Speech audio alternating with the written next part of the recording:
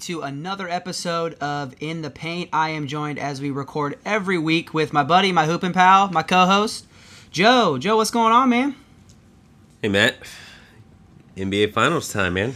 It is Game 4 tonight, actually. We've had 3 games since the last time we recorded. The last time we recorded, we had just finished up, both the conference finals series, and we were talking about the NBA Finals starting, and now we're actually 3 games in. That's the beauty of this whole thing. And when you only record once a week, sometimes a few games go by that you'll talk about. So got a lot to talk about today, though. We really do.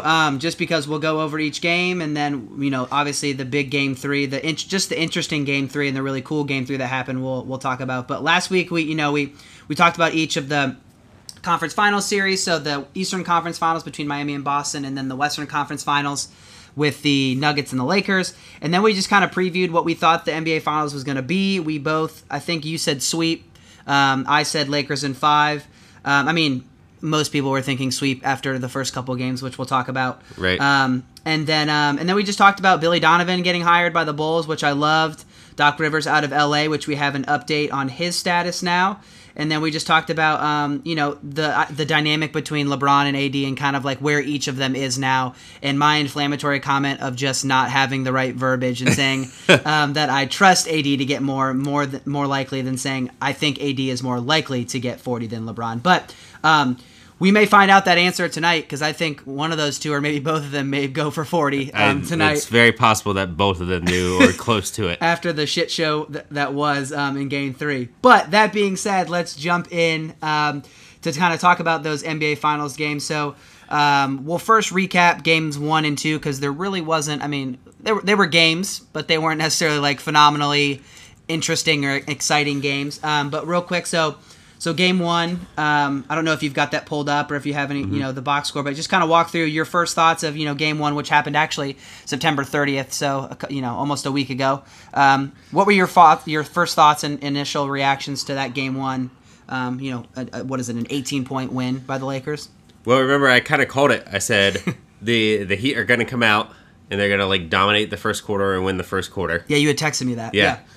And then the Lakers are just going to take over from there. And that's basically what happened, except for the Lakers did it earlier, and they ended up with a first quarter lead. Yeah, I think we were, again, texting back and forth like we do for every game. That was almost the shocker, was that I thought you were going to be spot on, right? Like, Miami at one point was up 13, I think, was their big lead in the first. Yeah, within, the first 20-7. Yeah, within the first 5 minutes. And we're like, right. Oh, okay, just like you said. We kind of knew this would happen. They were going to punch first. They're going to come out and play hard. And then KCP hits those 2 threes in a row, and it's quickly back to 6 or 8. Yeah. And then the Lakers just ended it like that. And that was the game. Yeah. Crazy. It was crazy. Just looking at the stats here, the only person with a positive plus-minus from the starters was Goran Dragic. Yeah. Everybody else was not good. He only played 15 minutes. Yeah, due to we'll talk about some injuries and stuff. But, yeah, the first game for the Heat was not good. Just point blank, other than the first 5 minutes, it was terrible. It also helps when the Lakers shoot 40% from 3. Yep. And AD just was completely, that game, unstoppable. When you go to basketballreference.com and you look up each box score, it gives you the 4 factors, and we kind of talked about it. Usually whoever wins the majority of those 4 factors, which are the efficient field goal percentage, the turnover percentage, offensive rebounding percentage, and then free throws per field goals, for field goals attempted, that's usually what happens. And, the Lakers won 3 out of 4. They actually turn the ball over more, which they're prone to. That's what they one of the things they do. They turn the ball over a little too much. But they won 3 out of the 4 categories minus the turnovers. And usually when you have the better offensive rating and you shoot better and you rebound better and you get more free throws, you're going to win the game. And they just dominated after those first 5 minutes. And but some big storylines came out of that game outside of just the wins. Talk about, a couple people got hurt. Yeah, Goran, 15 minutes. That's all he got left in the second quarter. I don't think he came out after halftime, yeah. So. And with a tear in his foot, it seems like. So. Yeah. And they're still saying he's, questionable. I don't know if he's out for tonight or not. The latest report yesterday was he's unlikely to play. He's doubtful. Yeah. I think it's just really, I don't think there's a huge risk of him like re-injuring or anything like that. I just think it's super painful for him to be able to cut or turn or do anything right now, which, as a point guard and a basketball player, you don't really need to do that anyways, right? No, not at all. You don't need your wheels. Yeah. No, JJ Redick was on his podcast yesterday, or either yesterday or the day before, and it was yesterday, and he talked about he had the same exact injury and was just like, you basically can't put any weight on it. You can't do anything. Like, he goes, you have a blown tire, and like, when you can't drive with a blown tire, and you can't play basketball with a blown tire. So, basically saying like, This will be he thinks he's done for the series and won't play basketball again, which it looks that way every time he comes out doubtful. It's mostly just to like keep the Lakers at bay, but he's not playing. No. The other one was Bam. There was actually another one that ended up not being as serious as we thought, so Bam re-aggravated a shoulder injury that he had messed up in Game 5 of the Boston series. Yes. Re-aggravated it, and that happened in Game 1, and since then has not played in either Game 2 or 3. Right. It looks like he was questionable. The official word is questionable, which I would assume he plays in Game 4. Because now, spoiler, I don't want to say we have a series, but we have not a sweep. I mean, they're right in it. I mean, the Lakers have to play. It's not a sleepwalk anymore. Exactly. But the big one that was like for me was very concerning at the time was the Jimmy Butler ankle when he rolled. That thing touched the ground. Like that ankle went to the ground, and I thought it was done. I've seen that happen a few times and people just walk it off. It's usually LeBron. Yeah. There's very few people that are just walking that off. Right. And, I guess Butler has bionic ankles too or something because, you saw that and you just thought, he's done. Yeah. No, he just, he tightened up the sneaker and kept playing. It was, again, like I said, it was one of those where I'm like, oh, man.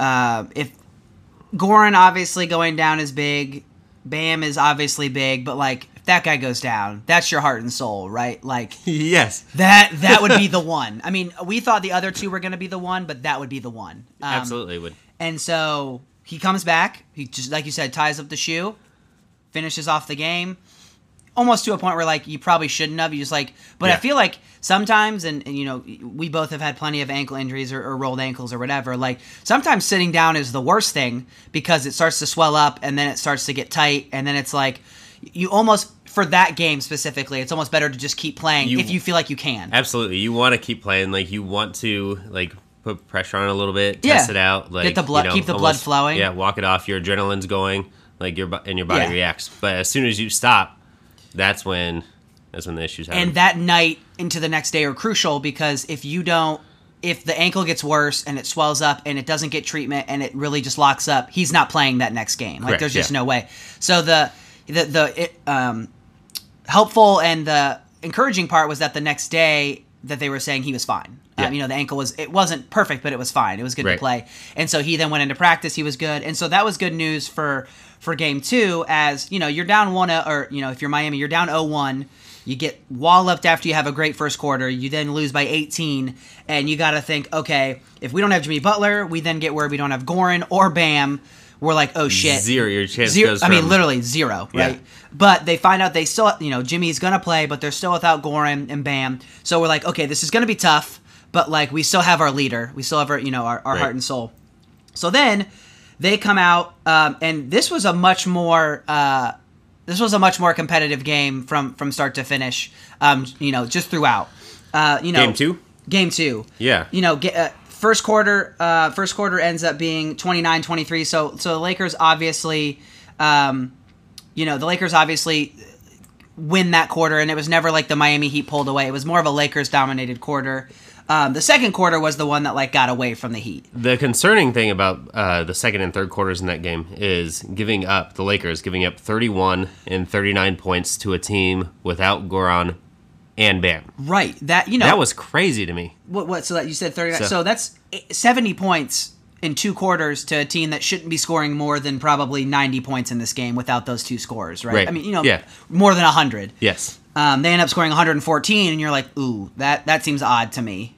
It's almost like, I mean, the Lakers have not played great this series outside of spurts here and there. And you and I kind of talked about that. That's kind of their MO, is that you kind of see and you kind of watch this game and you're kind of thinking, well, they should be down 10 or 15. In the game one, that first quarter, yeah. To only be down 13 at one point and then to end up winning that quarter, honestly, was miraculous. Just the way that, I know they ended up shooting lights out, yeah. but there was an easy chance for them to be down 20 the way that they were playing. Yeah, but they have a tendency to be sloppy with the ball. Yep. Right? Which we'll talk about in game 3. Yeah, they have a tendency to miss a lot of open threes. Yep.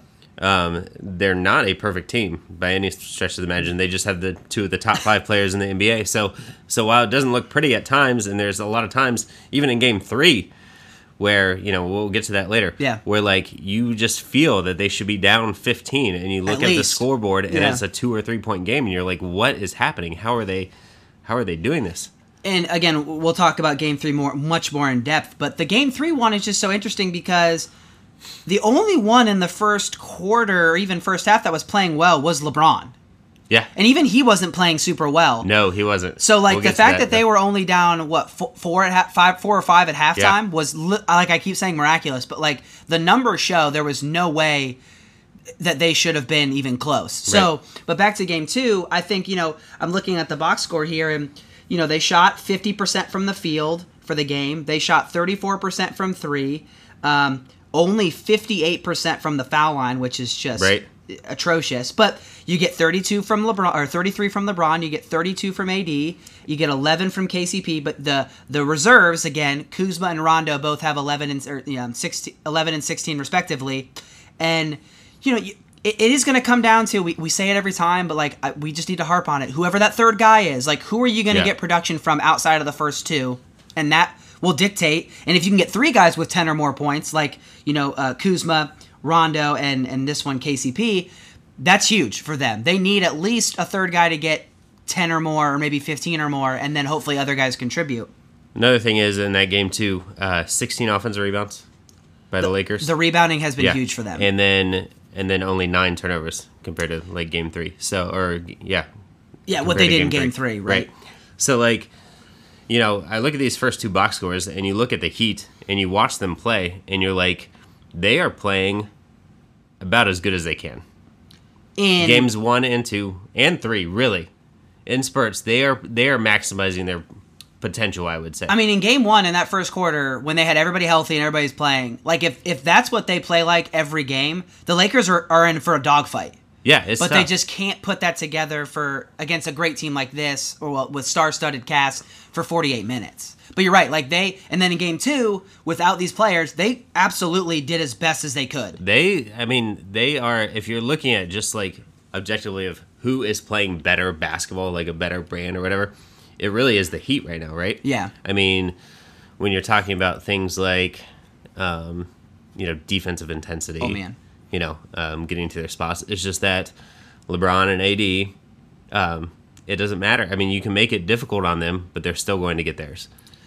And again, let's be honest, that's kind of how the Lakers have been all year, right? Yes. It's never been pretty necessarily. It's never been this beautiful brand of basketball. But when you have 2 of the top 5, maybe now at this moment, the way AD's playing, top 3 players in the world, you can afford to not play beautiful basketball, but still get 30 and 30 from both of these guys.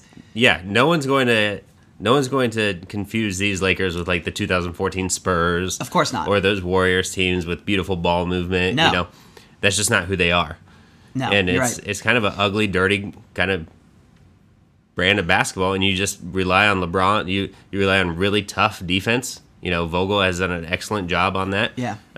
This series, they haven't looked great defensively at times. And you rely on your best players to sort of make plays, and that's their formula, and it's worked. And that's kind of expected, right? When you have a lineup of guys, kind of a lot of veterans, a lot of older guys, right? Your Dwight Howard, who now is just making a living off of rebounding and being an imposing force. Yes. Markieff, who's always a big, kind of bully guy. Caruso, who just plays his balls off and is in your face defense, and clearly physicality is one of the things that he thrives on. Right. Rondo, just a heady IQ, defensive, at times really good defensively when he picks his spots.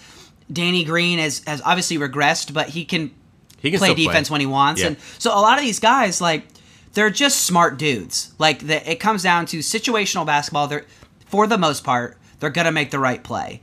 Will they take a dumb shot here and there? Of course. Like, Markieff in Game 3 missed some shots so bad. KCP missed some shots so bad. But when you need to lock in and engage, we've said this, when the Lakers engage for 48, 40 minutes, no one's beating them because they're so smart. They're so good. They're so physical. LeBron, when him and AD lock in defensively and offensively, no one's beating them. We saw in Game 3 and at times in Game 1 and Game 2, when they don't lock in or they kind of go lackadaisical, Miami doesn't do that. Ever. They're so good at how they run they just stick to the plan. They ran some pin downs and they ran some stuff in Game 3 that was just so beautiful. And when we talk about Game 3, we'll get to it. There was a potential for Miami, if they actually hit open shots, they could have won that game by 25. Yes. That's how bad the Lakers played and still only lost by 9 because Miami didn't necessarily hit stuff too. Well, that's how big the talent gap is, I think, between the two teams. I think that shows, especially without Bam and Goran. But, yeah, I mean, the Lakers, they're up 2-1. They had a chance. Okay, we've been over this before we get to Game 3. Yeah. And I texted you this. Having a 2-0 lead. Yes, talk about that. You brought up that phenomenon, yeah. Yeah, I think it doesn't matter what the sport is, for the most part. A 2-0 lead in whether it's an NBA best-of-7 series, whether it's a 2-0 goal lead in soccer or hockey, like, it's almost like a kiss of death. Like, you know you're at least giving up one there, right? For the most part. Unless you are head and shoulders above the other team or it's just your night. Like, it's just how, it's just how it is. I don't know how to explain it. Like, psychologically, like, you know, the Heat had everything to play for. Yeah, in backs Game against 3. the walls. Correct. Yeah. And no matter money. Right. And no matter how much, you know, LeBron and AD and Vogel, they're in that locker room and they're talking about, hey, we can't let our guard down, we can't get our let up. There's just a psychological phenomenon that happens, I think, where, like, you just don't want it as bad as the other team because you don't need it as bad as the other team. Yeah, I think, no, spot on. I was even thinking, so 2-0 obviously is a big one. You could also talk about 3-0, being up 3-0. I know you could always say, well, they're going for the sweep, but there's always just this natural tendency to be like, and I was thinking about this yesterday, to your point about 2-0 and maybe even 3-0 or 3-1. Like, if you're the Lakers, you have the two of the top 3 players in the world. You're up 2-0, and you know Miami isn't going to have their two impact players going into Game 3. You say to yourself, as much as LeBron and AD and Vogel want them to play really hard and, like, lock in, you could say to yourself, they're going to say the right things. Yeah, of course. They're going to say all the right things, but in their brain, or as a collective team, you can just think, well, hell, if we don't even play that well and we still win, fuck it. Like, we're just better. Yeah. Like, you know, we clearly can impose that we're better. We'll win Game 4 in a breeze, whatever. But if we don't play well, we kind of take our foot off the gas and we don't win, it's not the end of the world. We come back for Game 4 and we dominate. We're up 3-1, right? Exactly. That's the mental. And when you have a ton of veterans who have been through a lot of this before, they're probably thinking a lot of the same stuff together collectively. Yes. We're going to try harder for, like, the first half or for, like, the first 3 quarters, and if we just don't think we have it, we're not gonna. We'll kind of fold, not fold, but, like, we'll let the foot off the gas. And yeah, no one's saying that out loud. Of course, no one's really trying to be that way. But I just think it happens psychologically, right? Where you're just, you don't want it nearly as bad because you know you can give it up. And I don't want to use this as an excuse, actually, because it may sound like I'm, like, kind of giving them a pass for how they played when I say this. But LeBron is so smart, right? He looks around in Game 3. Maybe even after the first quarter or the first 2 quarters, maybe even the third quarter, and he just goes, we don't have it tonight. And you mentioned this, it was either yesterday or when we were watching the game, and he takes those 2 or 3 deep threes in the fourth quarter when, like, there was still a chance for them to bring it within, like, 2 or 3 and, like, make it a game. He takes those 2 deep threes, and you go, well, we don't have it. Like, and we'll obviously go more in depth in that in a second when we talk about Game 3, but I just think that LeBron is so smart that he can look around in Game 3 with that 2-0 lead and just know if they're going to have it tonight or not. And when he notices that they don't have it, he kind of starts to disengage. Not that he defers, but he just kind of takes a step back. And it's almost like he had said, all right, well, we're going to just kind of rest and go through the motions and get ready for Game 4. We don't have it tonight. The danger of that, though, is that this Heat team Correct. does not stop. Like, and a couple bounces go their way or someone gets hot. Like, not that the Lakers are in trouble or anything, but it could be a lot closer than, what you think because of just how they play so hard. And we've talked about this throughout the entire playoffs, is that, there are times when, they could be down 10, 12. They could be down in a series. And, it doesn't matter because they are so consistent with their effort level. Yeah, the Boston series, right? In a couple games, they were down like 10 or 13 going into at one point in the third or fourth quarter, and it was like, didn't matter. They cut it to 2 or to 4 within minutes, and then it's a game again. And it wasn't like there was some new scheme that Spoelstra threw in that was confusing the Celtics or anything like that. It was just that they are so consistent at what they do that eventually stuff is going to fall for them, and they're going to get stops. Yeah, and I think, we'll transition into Game 3 here and spend the bulk of the time on it. But, was that Sunday night? So Sunday night, I mean, you come out, and if you're the Lakers for Game 3, you're thinking, all right, no Bam, no Goran. If we just do the same formula, games for the most part of Game 1 and Game 2, this will be a breeze. And from the jump, they went down at one point. I think it was like 22-9. They went down 13 in the first quarter, and you just kind of like this was it felt different than Game 1 because in Game 1 they went down 13 and then they hit a few big shots. They were playing hard, and they tied it up and took the lead in the first quarter. From the very beginning, you just knew that this was going to be one of those, like you said, down or up 2-0 kind of let down or take your foot off the gas moments. You definitely saw that. And then, but the miraculous thing is going into the fourth quarter and midway through the fourth quarter, they were right in it and they had the lead halfway through the fourth quarter. And and it was just one of those things where I think, okay, well, we're going to hang around a little bit. And, if we, if we hit a couple shots here and there, then we win. If we don't, oh well, we'll go back to Game 4. And that's kind of what it felt like, right? Yeah, and we've said it on this podcast already today, but that's just how they've built their team. They know that if they stay within 5 or 6 in every game, because they have such the top 2 of the top 3 players and such a gritty team, they're gonna be. If they stay within 5 or 6, they have a very good chance to win the game. Yes. They'll muddy it up. They'll make it physical. Right. They'll hit a couple shots, like you said, and they'll walk away with a win. The difference is you can't do that against every single team in the NBA, especially a really physical one and such a well-coached one like Miami, because a 6-point lead with Miami sometimes can feel like a 10-point lead because of how monotonous and how just meticulous they are. But like you said, they even took a lead at one point in the fourth quarter, and you're like, oh, this was it. I kind of thought once they got that lead, and I think they did too, we're just going to cruise to the end and separate. I did too. So going back to that end real quick, and then we can talk about how amazing Jimmy Butler was. For sure. So, but with just under 9 minutes left, Rondo makes a layup, put the Lakers up 2. Yeah. He called timeout. Here's LeBron James after that, and you Is this know the what? fourth quarter? Yes. I don't even want to. I know how bad it is.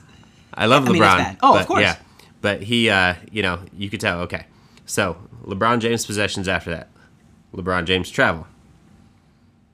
Bunch of stuff happens. Olynyk makes a 3. Olynyk, all of a sudden, he did have a good game, but I'm not banking on that every time. No, right? for sure. Then Hero makes a 3. Yep. Kuzma answers with a 3. LeBron travels again. Hero makes a layup. Caldwell Pope goes to the line. LeBron James misses 29-foot three-pointer. There it is. There's the 29-footer. Yeah, exactly. LeBron James out of bounds, bad pass turnover. Yep. LeBron James shooting foul. LeBron James missed 27-foot three-pointer. Yep. All the while the Heat are still scoring, and then he turns it over again. Another turnover. Yep. And then misses another 3. So, I guess my point is, in that close game when they're right there, LeBron not necessarily settling for 3s, and he's become a much better three-point shooter, of course. right?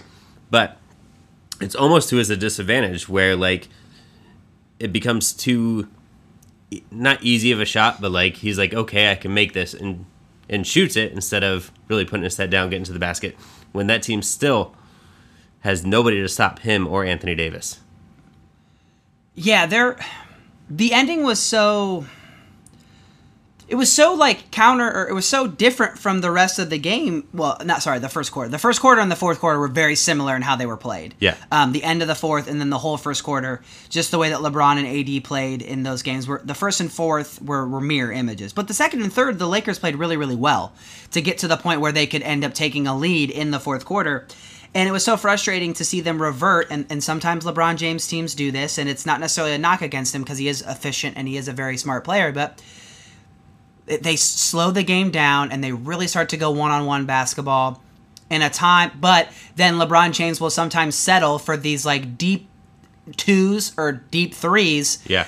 Instead of, when he gets a switch on Duncan Robinson, instead of just going right at him. Right. And for a guy who is such a switch hunter and a guy who's so smart in getting the matchup that he wants, it's surprising to me that in the fourth quarter, when he gets a switch onto Duncan Robinson, that he ends up taking a step back three or a deep three when they were down 2 or 3, and they didn't need a deep three at that moment. The way they were dominating that in terms of the switching and in the paint.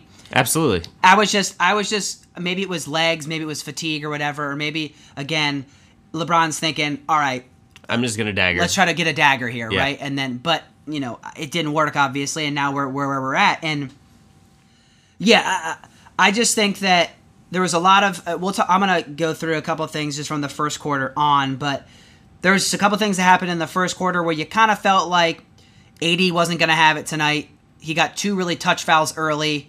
And then from there, he basically had just disconnected from the entire game. He absolutely deferred.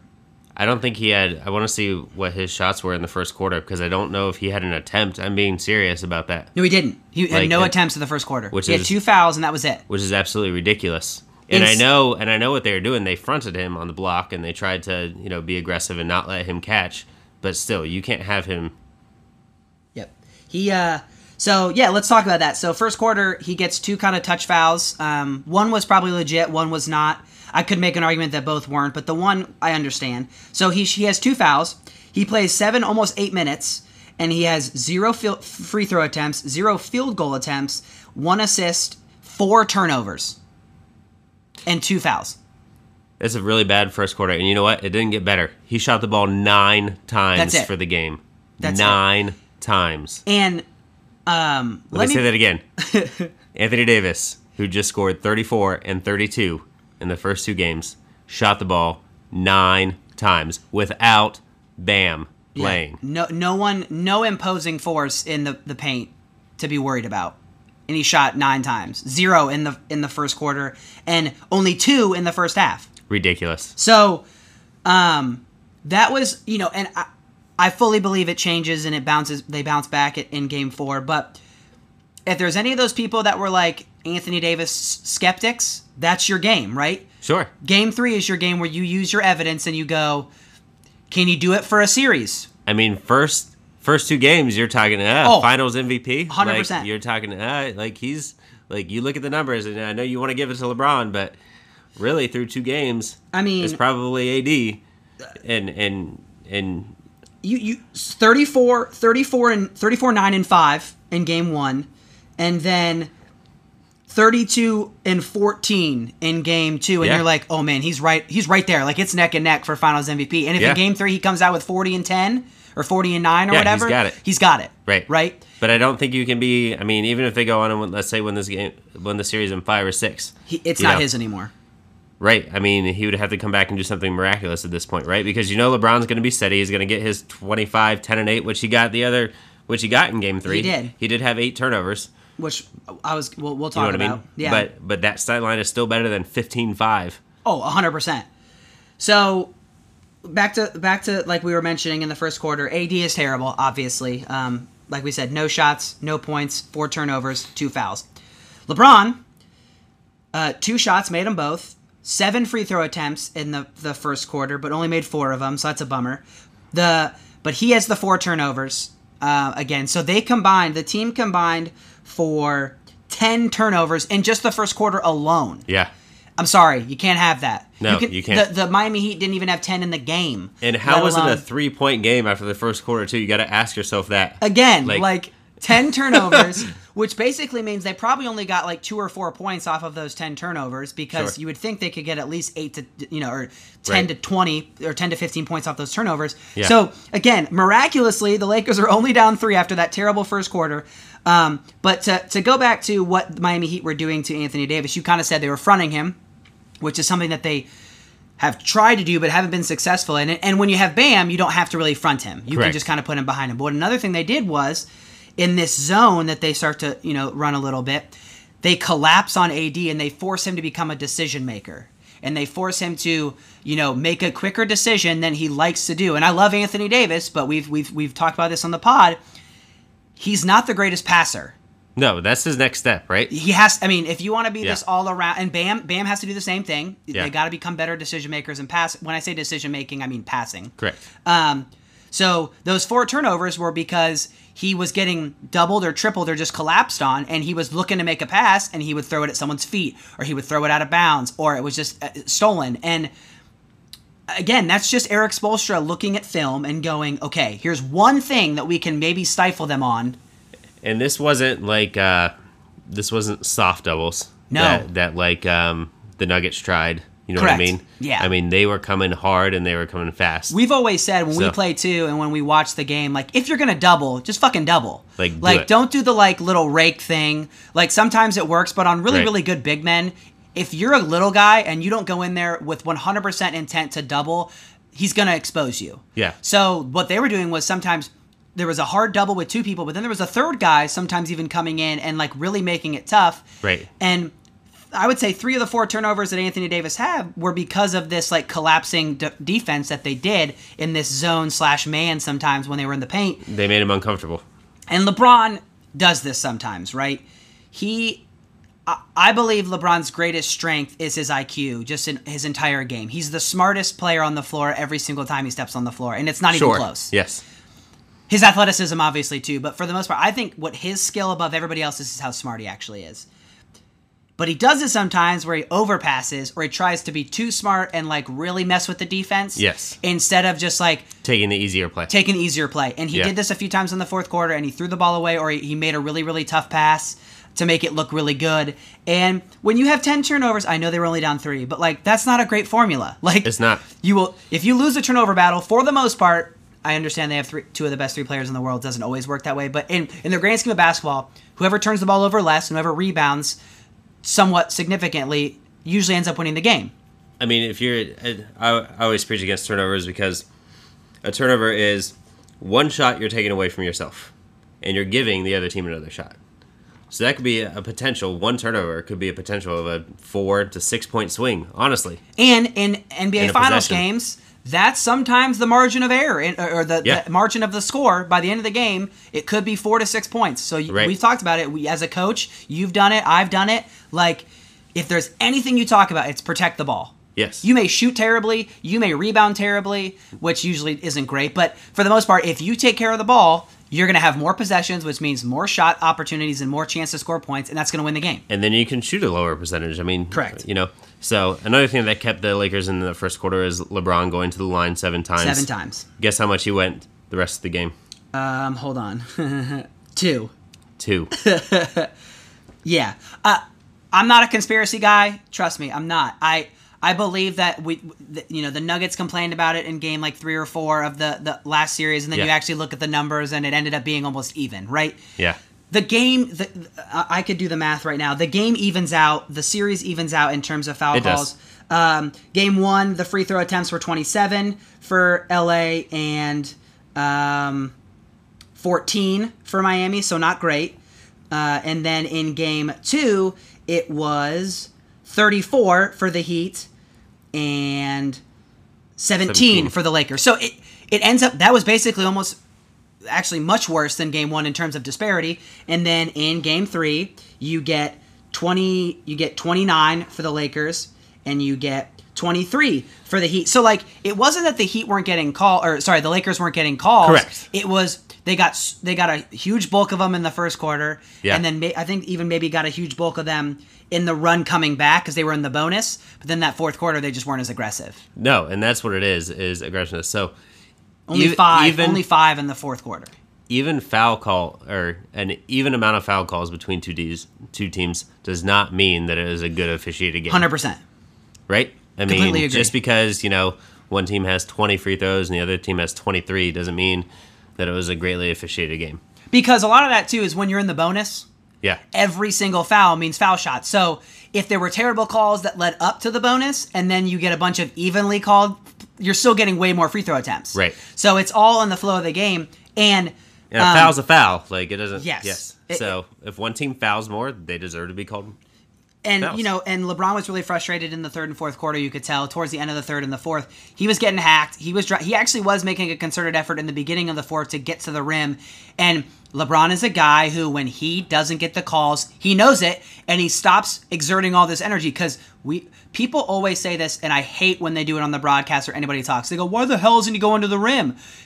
And aside from those deep threes, those were dumb. He should have gone at least somewhere closer to the rim. But Right. It is exhausting. I'll tell you, as a small guy that gets to the rim at will, it is exhausting to go into the paint every play and get the shit beat out of you every time you go in. Yeah. I know LeBron is 6'8", 260, and he's a huge human, and he can take the hits, but he's getting hit by guys that are 6'8", 280, or 260, and that hurts. Like, it's not easy. No, it's not easy, and like he powers through it, right? He does. Like he doesn't. Okay, he doesn't flop in the sense that when he's going to the rim, right, and Correct. he's doing a layup, he plays through the contact. He will right? complain ad nauseum about it, but Correct. he does not do the like head thing or like Exactly. It while does the not thing is flail. actually happening. So a lot of times it doesn't look like a foul. That's fair. We talked, and I So. texted you this when Jamal Murray is a phenomenal dude with using his shoulder to get contact. Yeah. Or to initiate space and initiate contact. I wonder if with these guys, if the defender, or now we're flipping it with LeBron being the offensive guy, if they were to just be so demonstrative with their flailing or their reaction. We know that matters to If the they referee. sell the call, yeah. So if LeBron gets basically kind of tapped on the arm, but he like acts like he got a frickin' machete to his arm, like, does that influence? I don't know with LeBron because he's bigger, but like with Jamal Murray or Caruso, I think has started to figure this out a little bit. Yeah. Caruso takes a little bit of a hit, and he kind of acts like he gets shot, and he's got. Well, that's because he gets no respect whatsoever, so he has to go and do that. 100%. And so I think there's just a lot of levels to this, but the biggest part is LeBron, and the numbers have shown it. That's why they sent the tape to the league against the Nuggets. The numbers show that everybody's like, oh, he's not driving as much to the rim. Actually, his numbers are almost up with attempts in the paint. Yes. And he's getting significantly less calls with the same amount of contact and rim protection, and he's driving more. So he has a case to be made that it's the Shaq effect, and it's getting worse, that he's just not getting the calls. Correct. So That's not why they lost, though. 100% it's not. But it is a factor in him not necessarily maybe driving to the rim as much when the game is on the line, or not on the line, but towards the end of the game, because he knows he's been frustrated for a quarter and a half now with not getting the calls. Maybe he's like, this ain't worth it. And that maybe that's a bad mentality, but I understand it as a guy who drives to the rim at will. Yeah, I think you're right. I mean, like, there's got to be a psychological fact. Okay, I'm getting hammered every single time. They're not calling it. Maybe what do I got to do differently?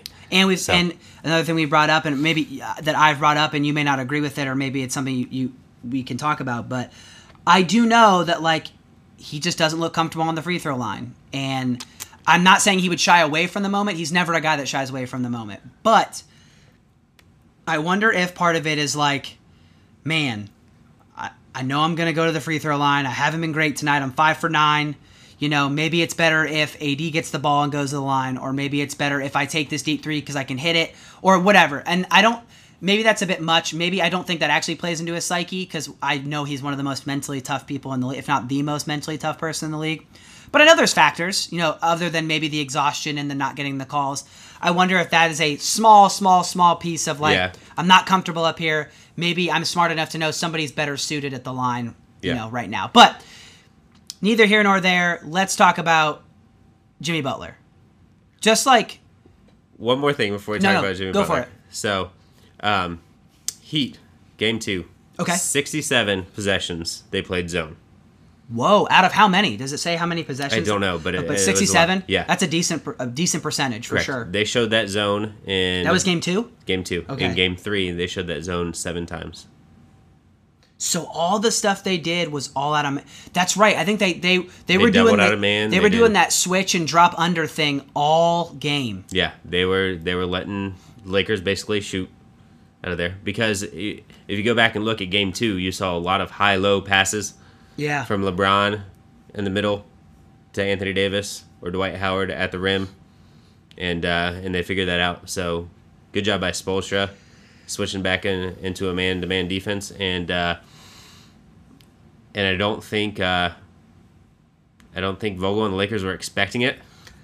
And I think based that's off why first you two saw, games, yeah, I mean, and that's why you saw, I think, Anthony Davis struggle really hard in that first quarter, because it was a different look that he hadn't seen before.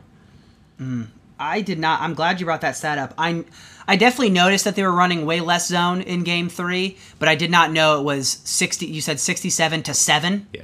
Wow. Okay, that's a big deal. I mean, I don't want to say that they figured them out, because they, first 2 games showed that they did not. However, they have figured a few things out so that can make life really tough for the Lakers. One of them is they're noticing. They're rejecting all, like when they're getting screened, whoever, what they're doing is they're taking whoever's Duncan Robinson is guarding, they're bringing him up to screen for LeBron. And the Miami Heat are rejecting that screen, not rejecting it, but they are not switching, and they are dropping. Yes. So Jimmy Butler is literally he's dropping and he's just kind of staying away for a second and waiting. And then what it does, though, is it does allow for an open shot from the guy that actually set the screen, because they're just sitting in limbo for a second. But we know that the Lakers aren't the greatest three-point shooting team, so they're taking their risks. They're saying, I'd rather have Markieff Morris, Caruso, Kuzma, anybody shoot that 3 versus LeBron getting that switch on Duncan Robinson and making something happen. So you know what I do from the Lakers, like going into the game 4? I'm running LeBron AD screen and rolls. Right? And I think they shied away from that because of the 2 early fouls, and like they didn't want him to get a cheap third offensive foul at the screen or whatever. And AD was very tentative when he got the ball. He was. But I completely agree. You go 1-2 high pick and roll with those 2, and almost it's unstoppable. With that, if that's the defensive strategy they're going to roll with. Right. So I think you just brought up a great point. That's a phenomenal thing to look for game 4, is if what the Lakers high pick and roll situation is going to look like with what Miami was doing in game 3. Does Miami then say, well, we know what you're going to do now, we go back to zone? I don't know. I don't think the zone necessarily works. It's not working. So you got to roll with what you did in game 3 and hope that it works again. Yeah. I mean, honestly, and put your hopefully chips Bam comes in and makes a difference if he plays. So game 4, in my opinion, if you're the Heat, is put all your chips in the middle of the table. Do what you did in game 3, and if it works again, we have a series, and they figured something out. If it doesn't work, you go, well, damn, the guy we're about to talk about in a second just had the fucking game of his life, and that was it. Jimmy, man, he was so awesome, and I'm going to let you talk here in a minute because I know how much you love. Yeah, I want you to go first. But there's been one person over the last 17 years in the playoffs that has beaten LeBron James in points, rebounds, and assists in a game. Do you know who that is now? Now, what a stat. Hold on. Sorry, spoiler, it's Jimmy Butler. What a stat, though, right? First of all, that's a stat that just means how fucking good LeBron's been for 17 years. Yeah. That's never happened. But the fact that it was a guy who is not known for passing. No. He can rebound, but he's not known for being a rebounder necessarily. And he's not known for scoring 40 points. He was responsible for 73 of their points. Wow. 73. Of their 115. Of their 115, he was responsible for 73 of their points. That was second ever in the NBA Finals. Wow. I mean, just a dog performance, man. I mean, he was not going to let that team lose last night. Right? He was not going to go down 3-0. He got to the paint at will. And the Lakers, not that they let them or anything like that, but their defense was really atrocious. And you had called out a few times about how they were letting the switch happen. And they shouldn't have. Yes, LeBron, and now it wasn't always LeBron, but it mostly was. LeBron, you had said, I think it was 5 minutes left, or even, and you said LeBron has to guard Butler the whole way, five to go, the whole way. If you want to win, that's what had to happen. And I don't know if you noticed this, but even before that, he had started it. I think it was like 7 minutes or 6.5 minutes. He was like, all right, bet. I got this guy. Yeah. But when you take that responsibility on, that means you have a personal responsibility to then reject and stop every single switch that they're trying to do. You have to say, fight through that fucking screen. You either fight through it, or you literally, if you see it coming, you tell Caruso or whoever the other, or it was actually at that point it was KCP and Kuzma were the guys that were getting switched on, which Kuzma actually did a good job. Yeah. KCP was terrible. If you see it's KCP, you say, fuck you, get out, literally, like, fuck that. Get away, and you just fight your ass through that screen. And if you get beat trailing because you fought through the screen, you can live with that. Right. But the fact that you were living with KCP getting bullied in the paint for the last 5 minutes, or for 3 of those 5 minutes, getting backed into the paint, Jimmy Butler was getting everything he wanted because he knew he had a lesser, smaller guy on him. It was just, it pissed me off because if you're going to take that challenge, then take the challenge. Don't just do it to show that you can do it. Take the challenge. And then a screen comes and you're just like, oh, switch. And you're like oh, switch. It's like, no, that's not a challenge. You just did it to get the clout, and then you didn't actually do the performance. But again, LeBron was exhausted, I'm sure. Like, he did what he had to do for like 2 minutes, and then he just kind of was like, nah, no. Right. He did get a couple fouls that he didn't like. So I'm assuming that also played into the factor of like, well, I'm doing as best I can, and I'm still not getting the call. So like, maybe this isn't my night. Once he had the 2 travels and that 29-foot 3-pointer, you just kind of knew that he was gonna. He had checked out. Yeah. Not checked out, but he had kind of noticed this ain't it. Like, hey, we don't need this game right now. Right. So, but yeah, I think that defensively they just like had fallen apart a little bit in the fourth quarter. No, but Jimmy Butler, dude, go ahead. So, if you saw game 2. The camera panned to him after they were getting beat in game 2, and you saw him looking around. He just keeps going, all right. He just kept saying that over and over. And most guys do that, and it's like, you're doing this for the camera. But if there is one guy in this league that when he looks around and says, bet, now we have a series. This is a dude, sorry, I'm going to go on for a little bit because I love this. That's fine, yeah. This is a dude who, in Chicago, was brought up by Joakim Noah, Derrick Rose, Carlos Boozer, Luol Deng, Tom Thibodeau, Taj Gibson, even some guys. I'm drawing blanks on a few guys, but he's brought up in this like badass, like work your ass off physicality culture. And as much as Derrick Rose like got some shit in Chicago, that dude when he played his balls off. He worked. So and with Tibbs, who is literally the biggest grinder I think the NBA really has ever seen in terms of practice. Like he doesn't believe in not practicing. So he grows up in that culture. And had teams that were going to be really good, and they got derailed by Derrick Rose injuries and just some unfortunate things happen. So he goes from there, which is a blue-collar, work-your-tail-off culture. Then he gets traded to Minnesota. And he gets on a team which is completely not working hard. I mean, Thibs wanted him there probably to show 100% those guys how to work, like Towns and Wiggins and them. Yes, and they weren't working hard. They didn't care. They were kind of this young AAU generation, and I'm not trying to knock any of that, but like it's not as gritty as it was when Jimmy Butler's growing up. Mind you, a guy that was homeless at one point, 30th pick in the draft, was basically told he was going to be a bench role player for his entire career, ends up then improving his scoring by like 10, 15, 20 points a game, came off the bench, was getting like 15 minutes a game. So this dude has worked his tail off. You know, one of my favorite Butler stories is when he was there as a rookie in training camp, and he wouldn't say what veteran, but someone came up to him and basically said, do you know how many 30th picks get a second contract? And he was like, no. And they're like, well, look it up. Yeah. And Jimmy was like, I didn't give a fuck. Yeah, so I'm going to make it, so it doesn't matter. If you've ever known this guy, if you did any research on this guy at all, you would know he doesn't give a shit about that. He doesn't.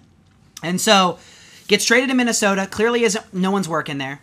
The best story in the world is when this dude takes 4 water boys, training staff people, I mean, they were bench players, but basically the equivalent of JUCO basketball players, puts them on a squad, and he says, I want to play the other 4 fucking starters, and I'm going to mop the floor with you. And he does. Yeah. Beats the shit out of them in practice. Now, was that the right move? No.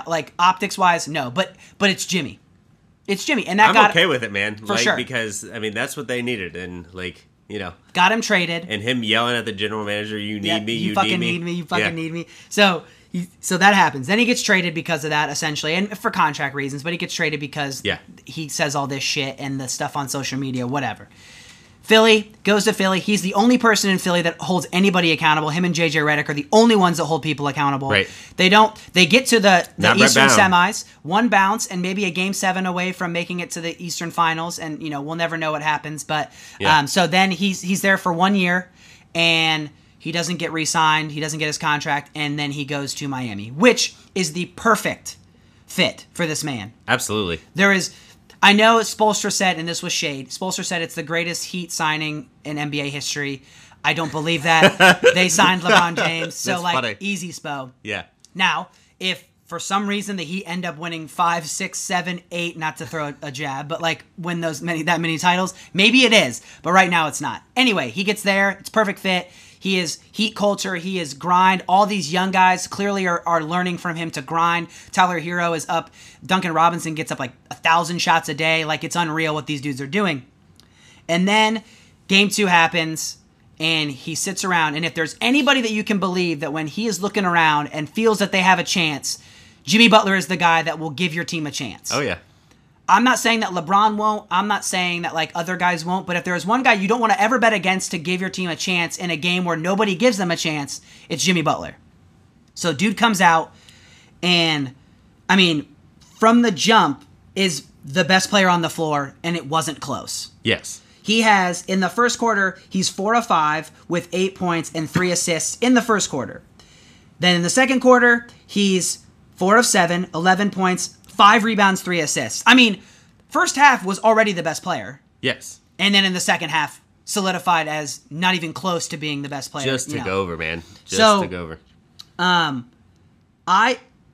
JJ Redick said this on his podcast when he did a reaction to the game. And he said, this is not a knock on Jimmy, but he says Jimmy's MO is never to be the most aggressive player from the jump from the tip to the end of the game. He picks the spots, he analyzes for the first 2 or 2.5 quarters, and then the third and fourth is when he makes his money. He is a team player. He gets everybody involved. He looks for the right basketball. It's very similar to what LeBron does. Yeah, he's not a good passer. He's not known for being the 8 to 10 assist guy, but he's never a guy that's gonna just go head to the basket and try to get 50 points or 40 points a night. His stuff is within the flow of the offense. 100%. But game 3, he said, fuck it. And he was like, I'm the only one that can do this tonight. Yes.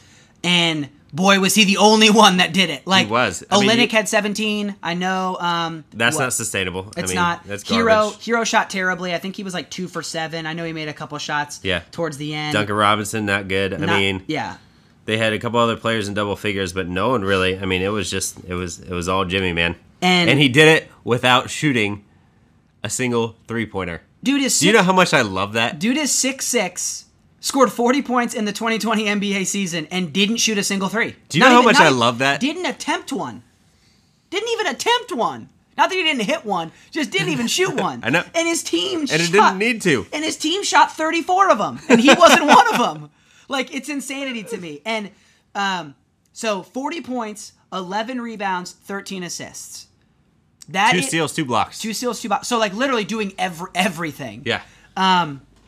And I saw him at the ticket counter, punching people's tickets too. No. He might as well. Right? He was getting water for everybody. Yeah. He was mopping the floor. No, and he had 14 free throw attempts, which is something he's always been good at, is getting to the line. He's so great with body control and getting the foul calls and the contact that he wants. He did a great job last night in that. And he played 45 minutes. Yeah.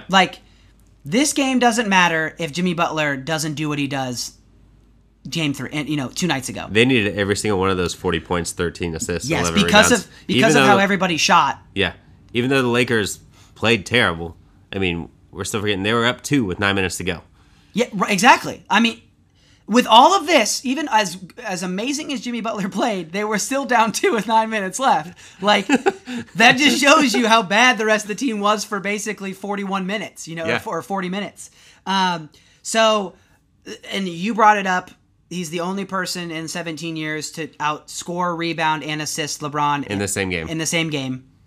I'm going to go a step further and say this, and this is a discussion we can have right now. Is that the greatest NBA Finals performance from a player who is not seen as an upper echelon player of all time? I guess if you were to I know define, we're getting granular at that exactly. point, but is he, okay, so let's back up a second. Is he a top 100 player of all time? Top 100 player of all time? Of all time. Of all time? Like, we sometimes say Scottie Pippen is a top 50 player of all time. Of course he is. Okay, so is Jimmy Butler better than Scottie Pippen all time? No. So, okay, so we're already not top 50. So is he top 100? I would say he's probably around there. Yeah. Okay, but he's not top 50. He's clearly not any higher than that. So for a player that is not regarded as a top 50 player of all time, and maybe not even top 100, he probably is, but like, whatever. But off the rip, that is the greatest performance from a player who is not seen as a top 100 player of all time we've ever seen in a finals game. I mean, I know that's getting granular, but like, it is. Nick Wright said it on his show. It's the greatest performance from a non-greatest player of all time we've ever seen in the finals. Sure. 40, 13, 10, 2, and 2 from a non-top 100 player. Or, sorry, from a top 100 player of all time. But not top 50, top 20. 40 points. Here's the thing, too. On 20 shots. Like, so efficient. Remarkably efficient. On 20 field goal attempts. Wait a minute. I'm reading. He shot 70% from the field. Yeah. Holy hell. He was 14 of 20. I didn't even see that number. Yeah. Jesus. 12 of 14 from the line. I mean, he was just, he was amazing. And I will say this right now, because you and I have talked about this over the years. Yeah. Okay. This, to me, this game right here, puts the Paul George, Jimmy Butler thing to rest. Oh, I think it was already to rest, but yes. Yeah. Dude, game 3, de facto elimination game. If you're choosing between those two, and I need a must win, I'm choosing Jimmy Butler. I agree, and I've always been that way. Obviously, I have a bias, yeah. But like, I've always been that way. I've always never been sold on Paul George. I know he can defend, but I think he's kind of regressing a little bit as a wing defender. Jimmy Butler is just more physical. He has the better mindset. He's a killer. And if in a de facto elimination game, because if they lose this game, they're done. Yeah. Jimmy Butler goes out 70% from the field, no threes, which is incredible again, 86% from the line and 40 points. Crazy. Completely different from the Paul George that we just saw in this playoffs. Absolutely. So, hats off, Jimmy Butler. If we get more games like this and they're competitive, even if the Lakers win in 5, like I mean, I don't care if it goes 7. I have no betting interest in the series. Like, yeah. I just have the Lakers. I picked the Lakers in 5, but have no betting interest in that. If we get games like this and Jimmy goes for like 30 plus and it's a close game, I'm so happy. Oh yeah. I want the Lakers to win, but like if it goes 7 and the Lakers win or 6 or whatever, I'm completely happy with that. This was awesome. So hats off to Jimmy. Keep doing what you're doing. You've clearly made it. You are the man. And if anybody says that this dude isn't a guy you want in your locker room or isn't a guy you want to have, you're just not a winner, man. You just don't want to win. Yeah, like, that's really what it comes down to. Is like if you don't want to win and you want to be like Minnesota and win 20 games a year and be in the draft top 5 every year, then fine, go for that. But this dude, you're just a little soft if you want. You're Jimmy. Soft. That's it. Like you don't know what it's like to work your ass off and you're soft. And right. Jimmy ain't that, and he showed that in Game 3. We're gonna take a break real quick, and then we'll be back to talk about some coaching news and some league and news. Game 4. Ooh, and Game 4.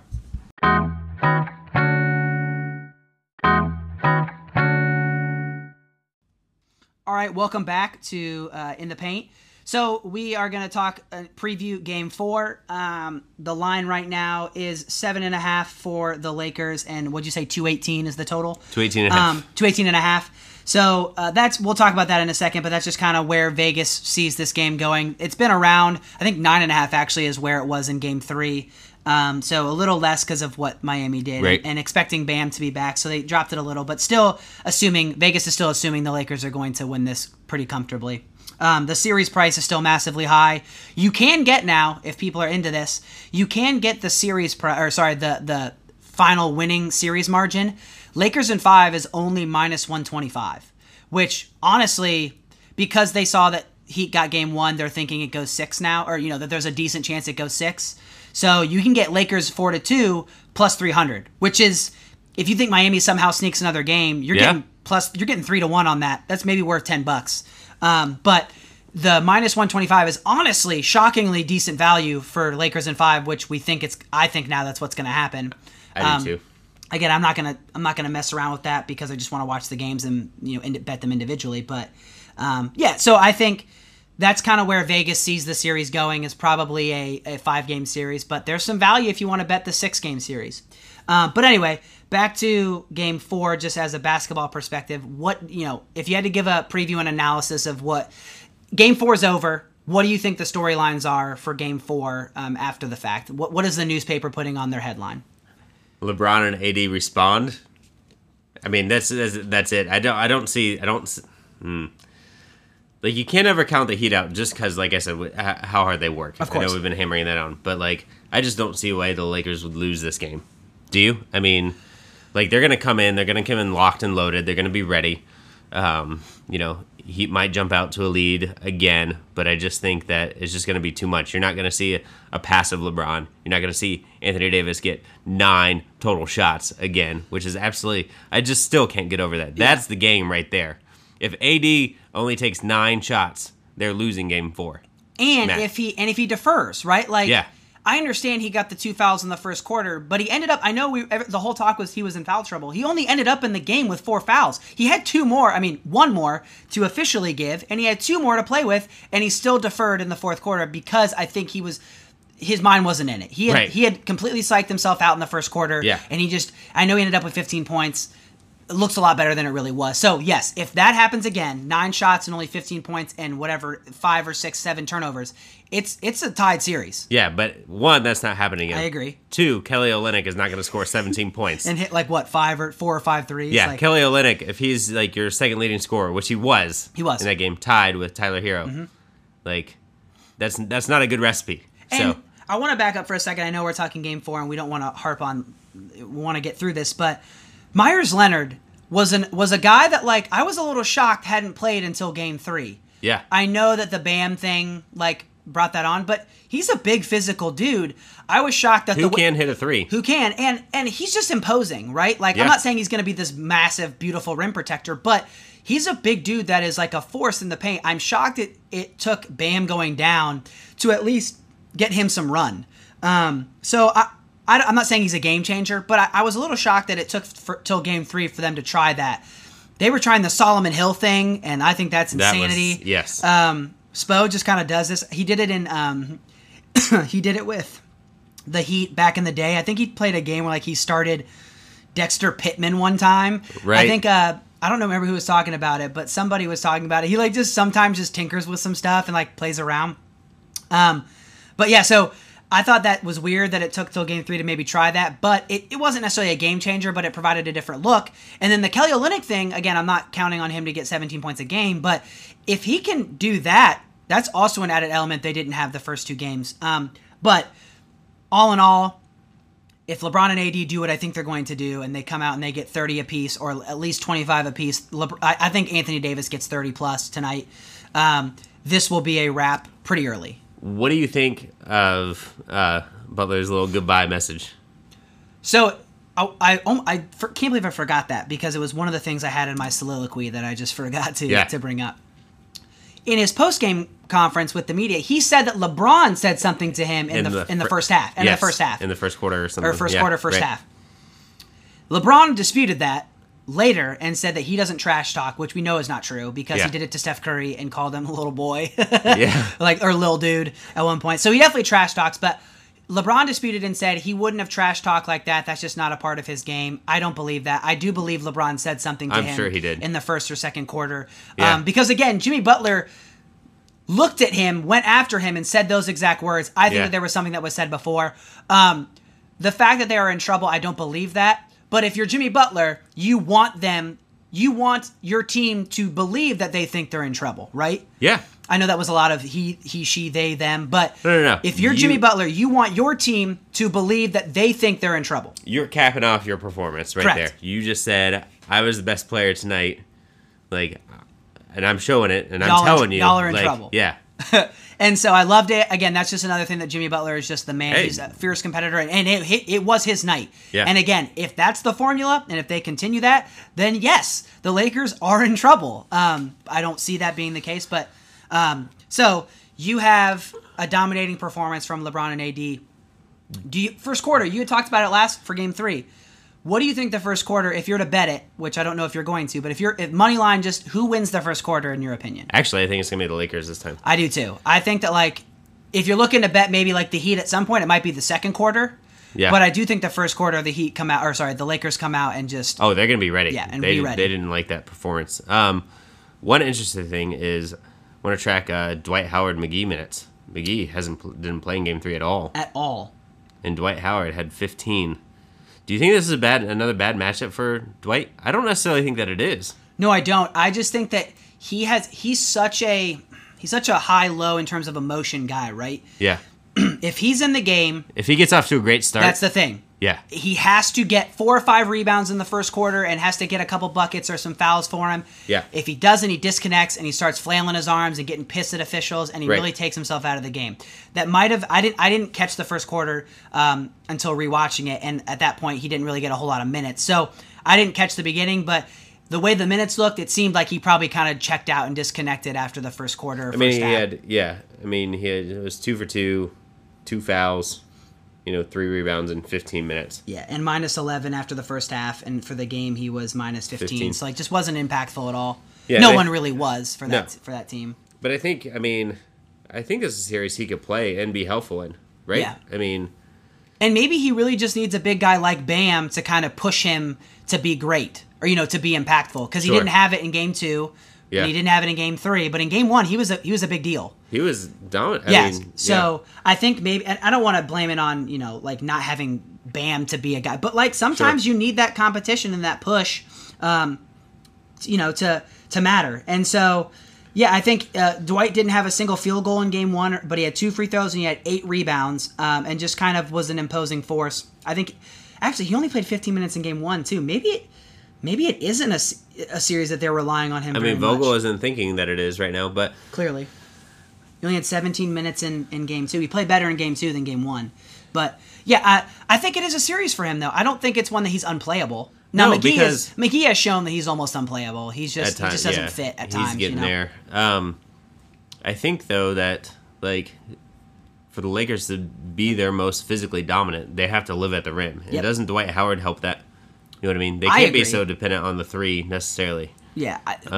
Jimmy Butler said after Game 3, they asked him what the key to the game was, and he said they rebounded better. Yeah. They're normally getting killed on the rebounding category. In Games 1 and 2, I want to say they got out-rebounded a ton. They had 36. The Lakers had 45, so only by 9 there. But in Game 2, they got out-rebounded by a ton. Lakers still had 11 offensive rebounds in Game 3. That's the thing, yeah. And that helped keep him in it probably longer than it should have been because 23 they had 19 turnovers. In Game 2, 54 rebounds to 23. Yeah. They got out-rebounded a ton in Game 2. And in Game 3, they were like, oh, we rebounded better.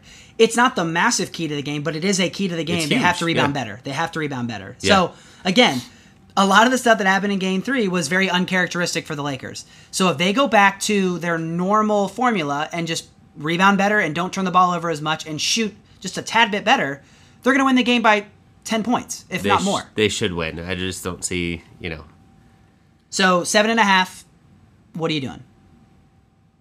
Are you staying away? Are you just watching the game? I'm just watching the game tonight, I think. Yeah, that's a tough number. Yeah, but gun to my head, I would pick Lakers. But I think if you're in your opinion, is the better bet just thinking that the Lakers dominate the first quarter?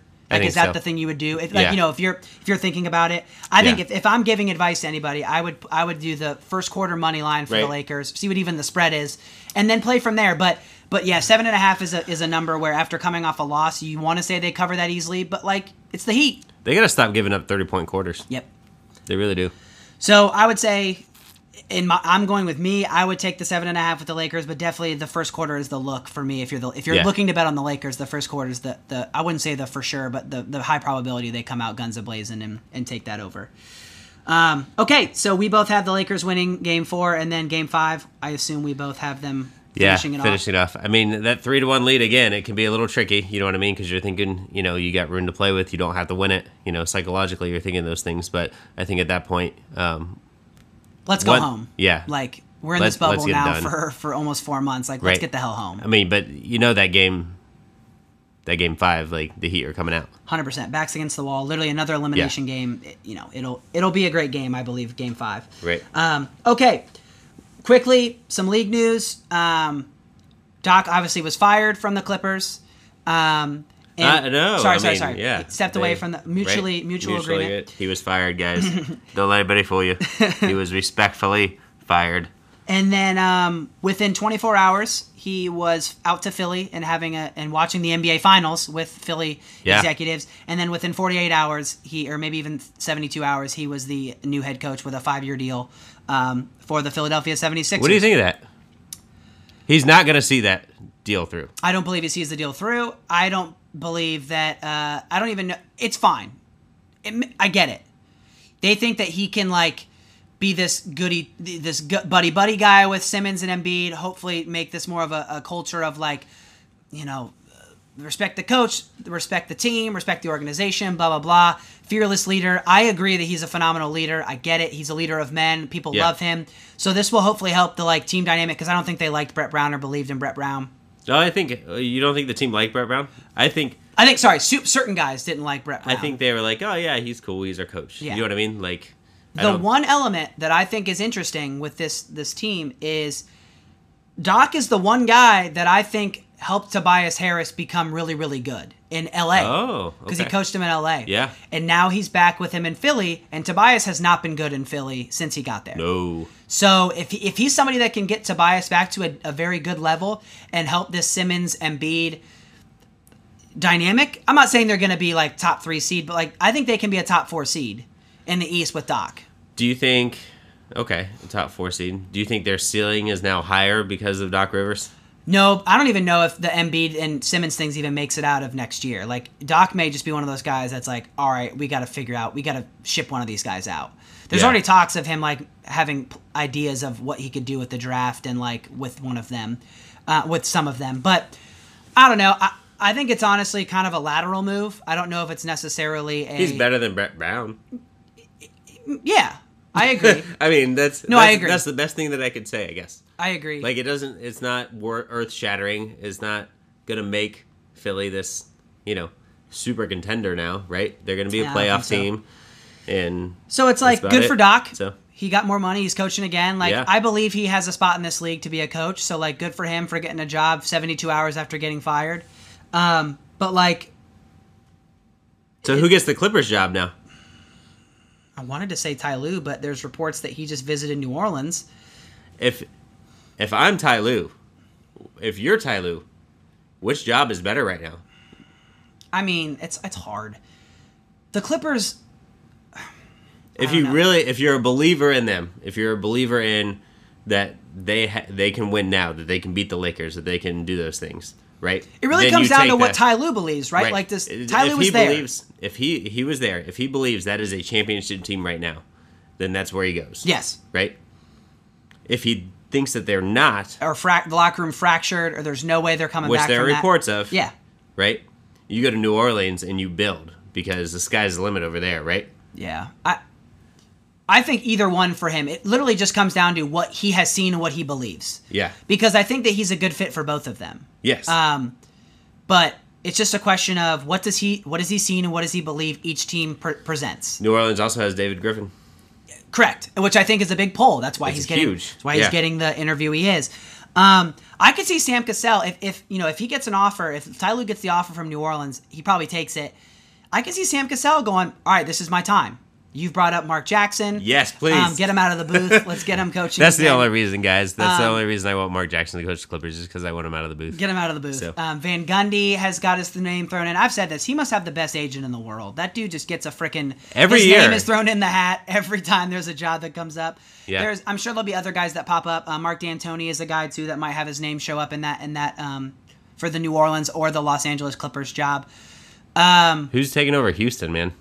I don't know. That's another interesting question. Just because it seems like all these other guys. Van Gundy going back. Maybe. I don't know. There's just not a lot of whole talk on that front right now. No. It's been mostly the Philly and the New Orleans because those are kind of the two prominent jobs right now. I think people think Houston is just a train wreck. I think it is, and it might be. So that's why people are staying away. But yeah, I think Ty Lue would be awesome in New Orleans. I'd love to see him with David Griffin again. But I think he'd be awesome in the Clippers. I want to see him get a head coaching job again. So I want to see that, and I hope he takes one of those two, and I think he will. But if New Orleans offers him a job, it's gonna be tough to turn that down and just walk away from that city. Yeah, you've got a You got a great core there. You know you have a good GM. You have veterans there like JJ Redick who have been around, and Yeah. Etuan Moore and those guys that like can really. Drew Holiday, who is probably the most underrated player in the NBA right Yeah. now. So, it'd be hard to turn that down. And if he gets the offer, I would do it. So that's where I would roll. I'm interested in Houston real quick before we sign off here Yeah. because what kind of coach do they bring in? Because they are so set up to do D'Antoni's thing. When you bring in a coach, is Morey telling them, you have to run this way, you have to play this way because Analytics says so, and then or are they going to adapt to the coach's strategy? You know what I mean? How much power is a head coach going to have there? Is that kind of the reason we're not seeing people jump to that job so quickly? I think so. Is it? Man, I just don't trust that. I'm going to be able to run my philosophy because Morey's going to say they went all in with this is what thing. we're doing, right? Yeah. And so maybe that's part. Maybe it's going to take somebody that Morey just convinces that his system is the way to go. Because I can't think of a traditional coach that would go and take that right now. Yeah, I don't know.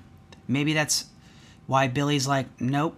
Maybe that's why Doc is nope. I want to go to Philly. Ty Lue, I assume Ty Lue's going to get an interview there at some point, but if he wants it, and you know, so there's a lot of factors. I don't know if Houston is the job anymore. Just the way they're set up and the way that they've shown that the system is working, it's just not there for the playoffs. And so, I don't know. But yeah, I don't know what happens. I haven't heard a lot of reports, and I haven't read enough about what's going on. Maybe because there's just not a whole lot going on. So, I don't know. They're kind of an anomaly, man. They're just out there. Yeah. They're just different. They are. So, just like Jimmy Butler, he's just different, man. He's just different. He's just built different. He's just built different. As we've heard that said by every team in the playoffs. We just built different. But I can firmly say Jimmy Butler is just built different. Oh, he's awesome, just man. A different human. So, again, I hope that we have a good game tonight, and I hope that the Lakers rebound and just come out guns a-blazing. But I hope we have a decent game tonight. Yeah. And hopefully it's over in Game 5 so I can look like a genius. But that is going to do it for another episode of In the Paint. Thanks for tuning in. Again, like us, follow, subscribe on all platforms streaming podcasts, and you can catch us on Spotify, Apple Podcasts, Anchor, anywhere that you can listen to podcasts, we'll be there. So tune in, and thanks for listening. Thanks, guys.